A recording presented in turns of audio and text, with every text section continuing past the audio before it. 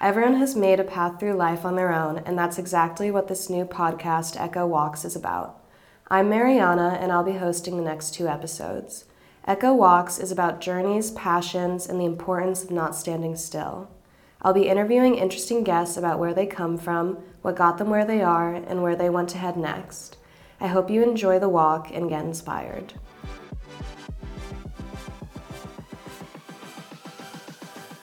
My first guest is Pavel KAŠÁK, who is a photographer, traveler, and adventurer. Thank you very much for joining me on this walk in nature. Thank you so much for the kind introduction. I hope I introduced you incorrectly. I would say you did. I have some problems with introducing myself, to explain to others who I really am. I'm just a boy with a camera who captures moments anywhere it's possible. And traveling contributes to this as the time goes on, because I'm constantly surrounded by nature and able to capture some of these moments. I prefer being in nature compared to in a town. That's what I understood from your Instagram. How did you get into photography? During my first trip to Norway, nature fascinated me. So I bought a camera and started taking some photos. And people ended up liking my photos and responding to them, which sparked my interest. I started traveling more and eventually it evolved into my job/hobby. Now everywhere I go, I take my camera with me to either snap photos of myself or nature. Now anything I think or see that would make a good photo, I just snap a shot. It was something that I never saw coming. If you asked me 10 years ago, I would never have told you that I wanted to be a photographer or thought I would become one. That wasn't my plan. So you never studied it? No, I haven't. I haven't taken a course or anything. I learned everything myself. During my travels, I would just try and take photos and it turned out surprisingly successful. People like my photos, which is the main thing for me, and I enjoy taking them. I have to say, I like it too. When I looked at your Instagram, I had the desire to pack up and go somewhere in nature because those photos are really beautiful. What kind of photos do you like? And I see you take some extreme sports photos as well. Yes, I enjoy shooting in the mountains the most, during hikes, sunrises, and sunsets, when the colors are totally amazing in the photos. Mainly it's peaceful in the mornings, and I'm not afraid to take photos of anything. I accept any challenge. I enjoy taking photos of sports, weddings, people, and products. I told myself that I will take photos of anything. I'm not afraid to take photos of anything. As for the extreme sports, what kind do you do? What do you enjoy? Well, right now, I'm really into alpine hiking because I'm closer to nature.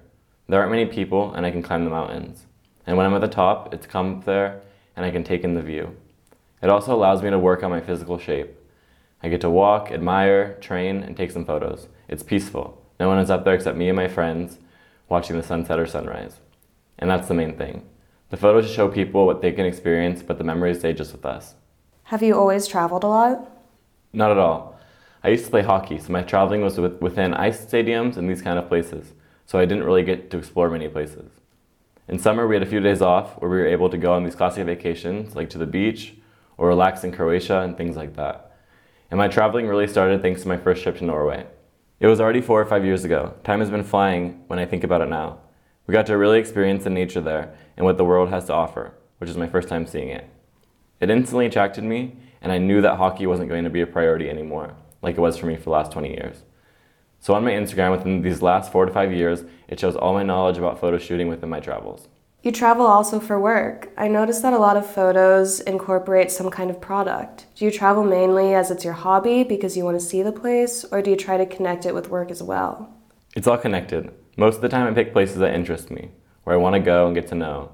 I also try to add some product placement so I can help pay for the trip while also connecting the product's usefulness to make it less expensive. For example, in Asia, I worked with some hotels. I would take photos for them and they would exchange accommodation. That's great. Ideal. Just ideal. It is ideal. I visited some expensive hotels I wouldn't have visited on my own, but because I can take photos for them, they let me stay with them for my work. It's a huge benefit. You save money and get to stay in amazing places. And with hotels or accommodation or any experiences, do you try to negotiate or barter a deal before you go to the place? Yes, mostly when I feel like it, when I have time or mood. And now that I will be somewhere specific, I try to ask a few companies, hotels, if they have an opportunity or if they're interested. Something is created from that sometimes. Maximum, they can say no, nothing else. It's worth a try. Exactly. Either you're able to get something from it or nothing happens. You're going there anyway, so it's worth a try. What's the most interesting place you've ever been to thanks to a corporation? Some hotel, an interesting one? I would say Asia, and specifically Bali. I was able to stay at a new resort run by a Dutch woman. The resort was a hotel, but also had many different types of villas. We were able to spend 4 nights there, each night in a different villa. They were different sizes, had different pools, and my friends and I had it all to ourselves. We got to switch villas every day, and it was a great experience. Another amazing one was also in Bali. There was this resort that is renowned for its pictures, where people take photos in net hammocks and palm trees. Sure, I know that. Insta-friendly. Exactly. So I would try to go to these places and see if I can stay with them for even at least a night in exchange for some photos. So what's your favorite place you've ever been to? Just the mountains. I love the mountains, but if I had to pick one place, it would be Norway. Firstly, because I got to experience a completely different world for the first time in Norway. Started to think differently, travel more, and explore nature. I like Norway's diversity and how it has so few people for such a big country. Norway is really close to my heart, and if I had to pick one place where I would like to be, I would say there. And what's the most recent place you've been to? The last place that I've been was a place that I had wanted to go for a long time, the Faroe Islands. I love Scandinavia and I like going back there, so I drove from Prague there, took a ferry, and stayed for 14 days. Ferry? You mentioned before that the ferry journey was a bit longer? Yes, you go from Denmark, spend 1.5 days there, and then go to the Faroe Islands. And you spend the same time in Denmark on the way back as well, which is very time consuming. And you explore the ferry in 10 minutes and find out what's on there. So what do you do while you're on the ferry? On the ferry, you can sit down, read, and eat. But when we were going there, we couldn't even go on the deck because it was so windy and rainy. So we were mostly inside at the bar or in the lobby. You're just waiting because you see the same thing around you the entire time. Sometimes you can see a boat in the distance, but other than that, all you can see is the dark blue ocean. Nothing interesting within view. When we were going back, we saw at least one dolphin and a whale, but it was really from a distance. We saw only their tails. Half of the people were like, no, we didn't see it. Will we see it again? And I was like, I don't know if they'll be there again. So you're really just waiting. And then you look forward to going on the land and being out of the ferry.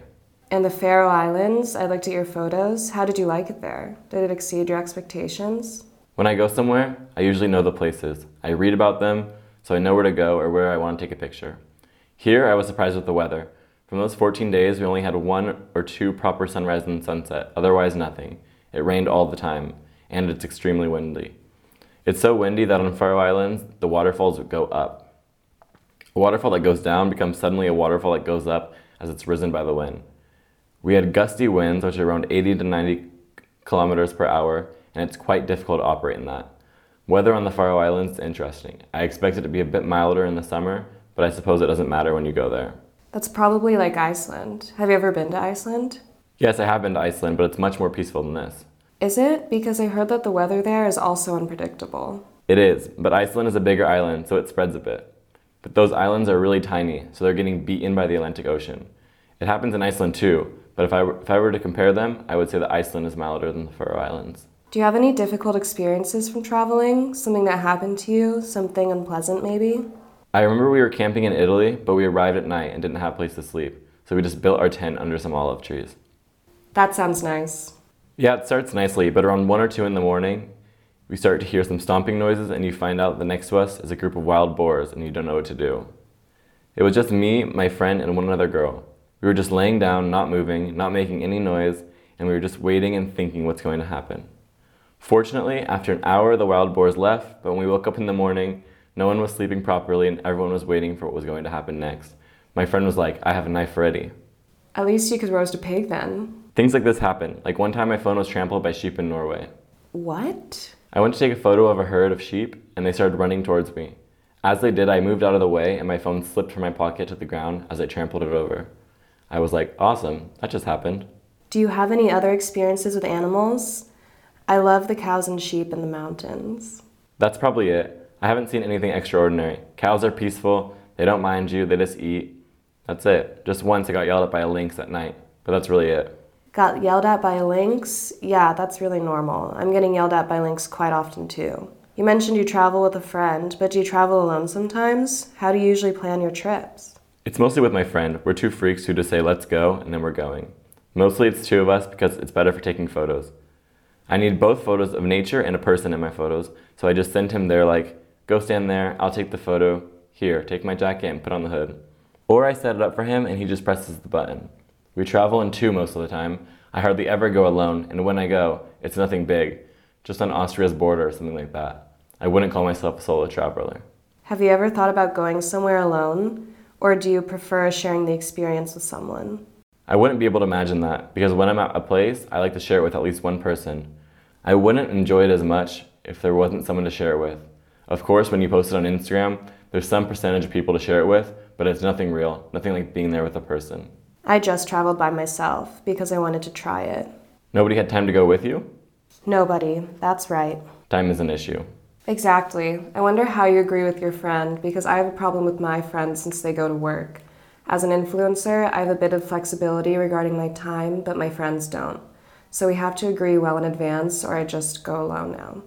And I'm that kind of person that has to share impressions and experiences, so I solved that by calling my mom every night and telling her about my whole day. So you would talk to your mom on the phone? Exactly. She had to have a headache after talking to me. I was unloading all my experiences after each day on her. Mom, I was here and there. Correct. She didn't even know, I suppose. But she also calls me often like this and needs to talk to me, so she's used to it. I totally understand that you have to share it, but I have to say that it was actually really nice for me to be somewhere alone like this. Yeah, it's so different. I can't imagine a longer trip alone. Maybe 2 to 3 days somewhere, but to be 14 days someplace far alone, I don't know. I would probably need to call someone on the phone as well. A friend on the phone. Is there any place or any country that you haven't been to yet but would love to go? Some dream of yours? There are a lot of places in the world I would love to visit, because our world offers so much. My biggest dream would be to visit the Antarctic. I would like to see penguins in the wild and have an opportunity to take some photos of them. That's my biggest dream. I'm also tempted to visit Greenland to see the icebergs. Of course, it's very expensive to get there. So I would also like to spend time in New Zealand, maybe rent a car, and live out there for a while. I would also love to go to the Patagonia and these beautiful destinations. Each country has something special, it just depends on how you approach it. But if I needed to say one, I would go to the Antarctic in a heartbeat if someone asked me. No hesitation. I wouldn't need any preparation, I'm ready. Take me, I'm yours and I'm going. Do you travel within the Czech Republic? Do you like it here? I used to travel around the Czech Republic a lot, but when you get to experience bigger mountains and more interesting destinations, you go to less places where you've been before. Now I don't travel around the country often. I'd prefer to stay at home editing photos, and when I do have free time, I usually stay closer to my house, and that's enough for me. Sometimes when I have to shoot photos of a product and I won't be traveling for a long time, I pick a place close by in the Czech Republic. I know it's nice, not too far, and I get to take some good photos there. How do you pick where to go? How do you actually plan it? Photos on Instagram are a good way to find places that could interest you in visiting. I know. There's a lot of good places there, and Google. Google tells you everything. When you type in a country and what you're looking to do, it gives some good recommendations. At first, I look on Instagram, and then I go to Google to find more specific things. For example, on the Faroe Islands, we didn't have an exact itinerary. I just had tips for a few places, and then we dealt with everything else on the go. We would just Google during the day what's nearby, or look on some maps where we haven't been yet, but you have to act according to the weather there. Do you try to pick places that are less known, or do you just go to the top places and destinations? A lot of tourists bother me. The more known the place, the more people that go. Right. So I try visiting these busy kind of places early in the morning so I can see it for myself, or I just skip it completely. I'd rather go to places that are less known. There are a lot of places that are really beautiful but not as well known, so you can spend time there peacefully all alone. That's one thing I love about countries like Norway, Iceland, and the Faroe Islands. There are few people, even fewer people in Faroe Islands and Iceland, for example, where it's most likely to meet more sheep than people. I saw that you have some really extreme photos somewhere on the rocks, on foothills, so you're not afraid of danger, are you? There are some places that I wouldn't recommend other people to go. My grandma always tells me, when I see some of your photos, I'm horrified. I'm not surprised. They have to be scared for you at home. Yeah, but now they're used to it, and they know that I don't go too extreme. Thank you very much for joining me on this walk. I hope you get to Antarctica and the other beautiful places, and that you have many more great experiences. And thank you once again. Thank you very much as well. It was a nice talk, so hopefully we can speak again sometime. All right then. If you enjoyed today's episode, don't forget to subscribe or follow us, otherwise you might miss the next one. I'm looking forward to seeing you next time.